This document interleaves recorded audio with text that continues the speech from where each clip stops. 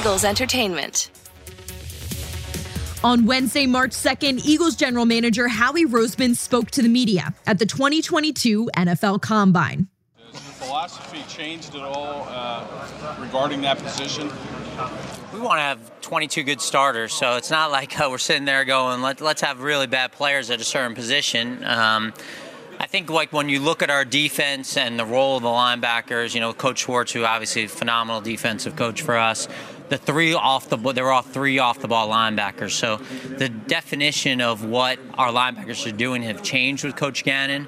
And again, we got to find players that fit our coach's scheme. That's the most important thing, that we're finding players that fit what we're trying to do offensively, defensively, on special teams. Obviously, TJ had a heck of a year, a really good year.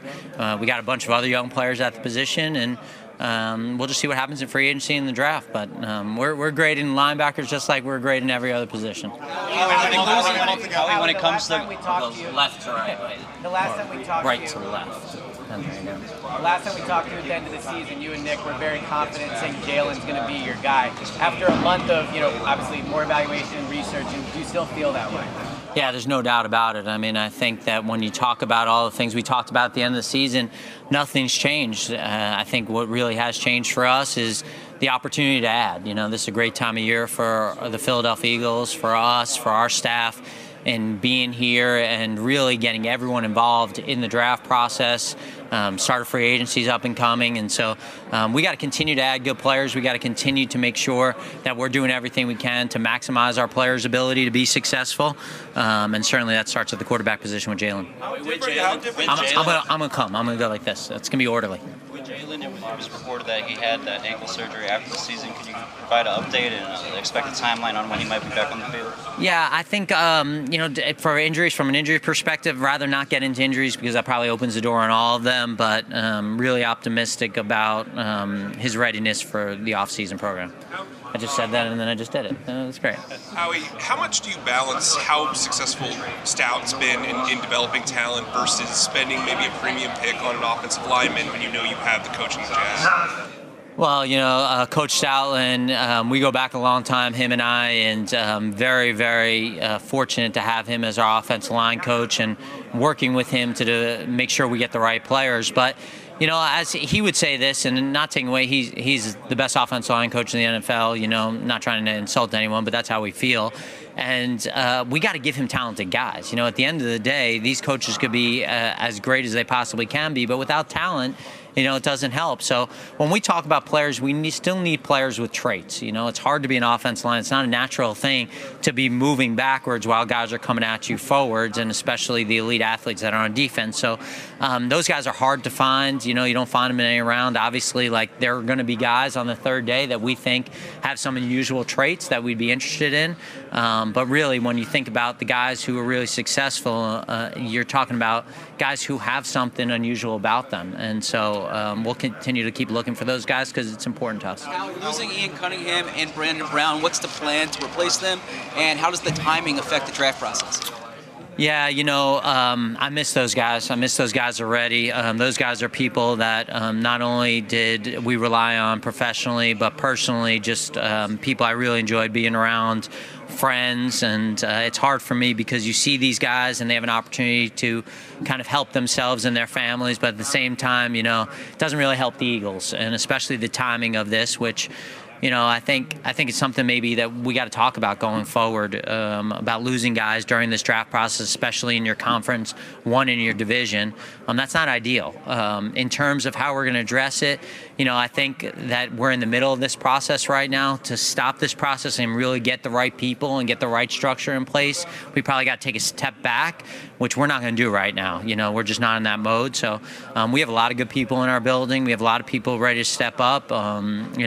We've been in situations where, in 2016 we had a decimated personnel department, and we were able to have a good offseason. So there's no excuses for that. Very confident, and obviously, we had all their reports, so we know what they think, and they may know a little bit about what I think too, which isn't great. I'm coming. How valuable is it that you know what Nick wants in his schemes, and yet you have 3 first-round picks and salary cap flexibility for this offseason?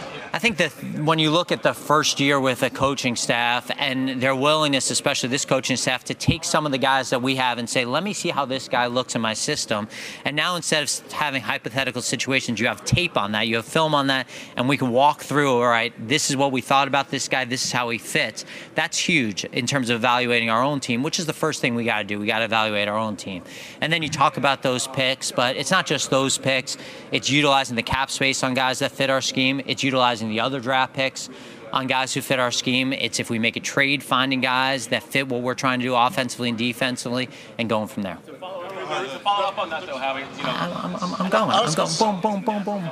Okay, that's fair. So, your defensive coordinator is interviewing for head coaching jobs. How do you safeguard against overfitting for the scheme as opposed to just getting to push? Yeah, he's a phenomenal coach, a phenomenal person, and really excited that we're going to have him back because we're probably renting him. He's that good of a coach and that good of a person.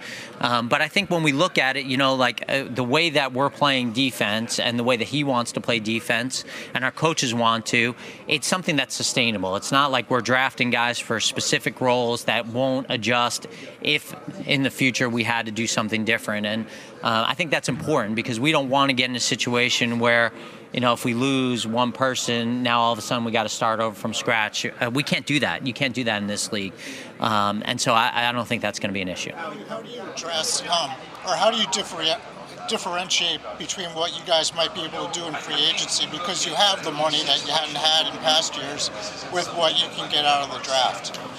Well, I think the order of operations matters here, right? So you're talking about you'll have free agency, you'll have the opportunity to see where you are, but you also don't want to get in a situation where that you don't take the best player, that you don't take a guy who's really good just because you address something in free agency. So I think what free agency does is it allows us to check boxes so we don't feel the pressure to maybe feel like we have to do something, assuming that it works out in free agency, and that's kind of how we'll look at it.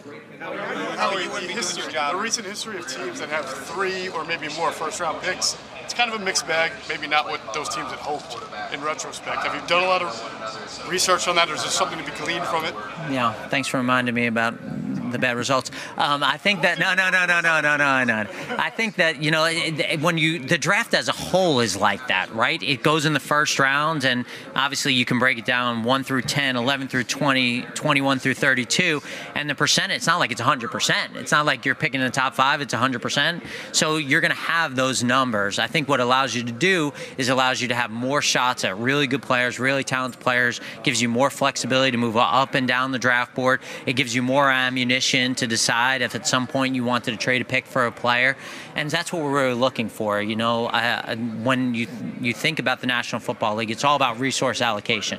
So it's basically every team has the same salary cap number. Basically, every team has a number of draft picks. If you can get an edge either by creating cap room or by getting more draft picks, now you have more shots to take. And so I think that's what we're really excited about, is that we got more shots than we've had in the past couple of years. You have to make 3 first-round picks is what I'm getting at, though? Like, you have the ammunition there, right? So, okay. How do you evaluate the quarterback draft? I'm coming, Jeff. How do you evaluate the quarterback draft class as a whole? We're in the middle of that evaluation. I think it's really important to see guys throw live as you're evaluating quarterbacks. We'll get that chance if they let us down in the lower bowl to watch guys. I think there'll be a bunch of fans, so maybe Coach and I will mix in with the fans a little bit. But I always feel like the public perception is it always goes one way or the other. This is a great quarterback draft. This is a terrible quarterback draft, and it's usually somewhere in the middle. But to say that we have our final judgments on any position group at this time, we're just starting, kind of getting all the information together so we can make good decisions. Howie, are you in the middle right now, or are you guys still renegotiating a contract for Miles Sanders? And if not, how's the status of that? If not, or you guys feel that you guys have to readjust your draft strategy to find another running back to replace him in the future if it doesn't sign? We'll never discuss contract negotiations with any player. It's just kind of private business, the player's business, really, and we want to keep that as private as we can. Miles, a heck of a player, heck of a person. I think you saw a lot, too. We had guys who were in their 4th year last year. Whether you go back and you look at Sweaty and you look at Dallas and you look at Avante and you look at Jordan, guys like that. Maybe I'm missing a couple of guys who even became better in their 4th year in the league. And so, we haven't even seen everything Miles can give this team. Obviously, he's been really productive.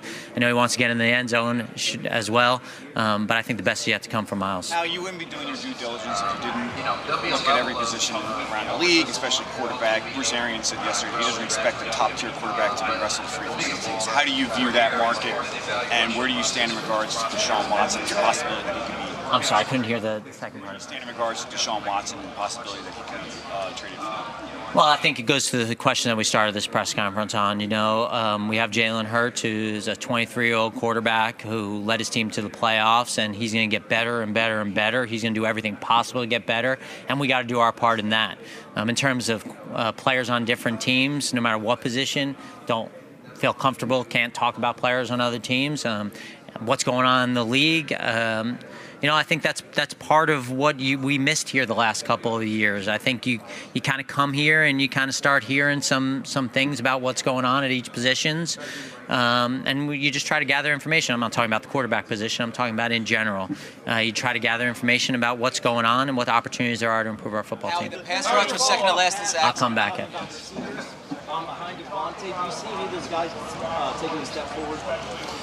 Well, when you look at Quez, I think Quez had a heck of a year, really, when you look at him and really transitioning to a position he didn't play in college as a slot receiver. The guy's extremely talented, extremely hardworking. We talked about at the end of the season, we need Jalen to take another step. We need Jalen to do some of the things that we drafted him to do. He knows that. There's no secret about that. We've told him the same things. And I guess after that, it's opportunity. Now, when we go through this draft, obviously it's a really good draft class. We have 10 picks. We have 9 through the first 5 rounds. So you'll have opportunities in the draft where you'll go, hey, that guy's a good fit for what we're doing offensively. That guy's a good receiver. We'll see how free agency goes as well. This pass rush was second to last. Round picks change anything about your process in the lead up to the draft? Well, we have to constantly evolve our process. I think if we're sitting here saying like everything's perfect and everything's to work, I mean that would be disingenuous. And so we have to constantly evolve and figure out, and we really try to do that a lot in May, June, July, figure out what we've done right, what we've done wrong, what the rest of the league's done right, what the rest of the league's done wrong. And so I don't think that changes with the number of first-round picks we have. I think it just heightens the opportunity that we have. Class. I know it's early yet, but what's your take on the group, and how important is it going to be to sort of restore the pass rush going into next year?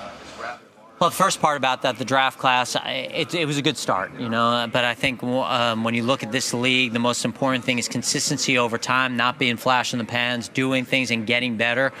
We talk about the jump from year 1 to year 2 and how important it is to improve. I think about the things these guys are going through right now. A guy like Devontae or Landon, where maybe Landon's not a good example because he was rehabbing, but Devontae, who's going through all the pro days and having all the Zoom interviews, and he's not really focused on the things he can do to get better. He's focused on where he's going to go, how he's going to live, who's going to come with him, where he's going to function. Now he doesn't have to do that. Now it's all ball for him. So we expect a big jump, but it also talks to the character and the football intangibles those guys had, and I think our scouts did a great job of doing that and bringing those to the front. Howie, this pass rush was second to last. I'm coming back. Howie, Andre Dillard could probably start on other teams in the league, doesn't have a starting spot on your roster now.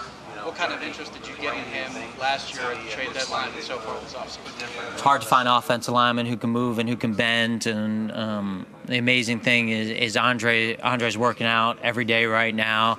I'm not allowed to really talk to him about anything, but you can see, he looks great. Upper body, lower body, he's really determined. He wants to play. I think that just to think that he can only play left tackle limits him and probably does him a disservice. But having a really good offense line is important. Having depth on the offense line is important. We started 15 guys this year. Now, I'm cheating on that number a little, Jimmy, because we started 5 guys in the last game of the year. But I like when I say 15 guys. But at a minimum, we started 10 in games that we really needed them. And it just shows you can never have enough offense linemen. Pass rush was second to last in sacks last year. What must be done to fix it? And is this edge rusher class the strength of the draft? I got to learn from some of my mistakes I've made in the past. So I'm, in terms of talking about strengths and of a draft class, I don't know that I want to go there. There are good players at every position in this draft. In terms of the sack number, it's also how you want to play, right? And for us, we want to get pressure on the quarterback. It's not only in the sack numbers, that, Zach. There's other ways to judge that. But the bottom line is we didn't get enough pressure on the quarterback. We got to have pressure on the quarterback. We got to continue to have pressure on the quarterback. It's a priority to us. We'll have opportunities this offseason to do it, and I would be very surprised if we didn't do something there. Famous last words. Definitely going to regret those. Sweet. All right. Thanks, guys. For more Eagles news and exclusive interviews, be sure to subscribe to all of our Eagles original podcasts, including Eagles Update, Eagles Insider, and Eagle Eye in the Sky.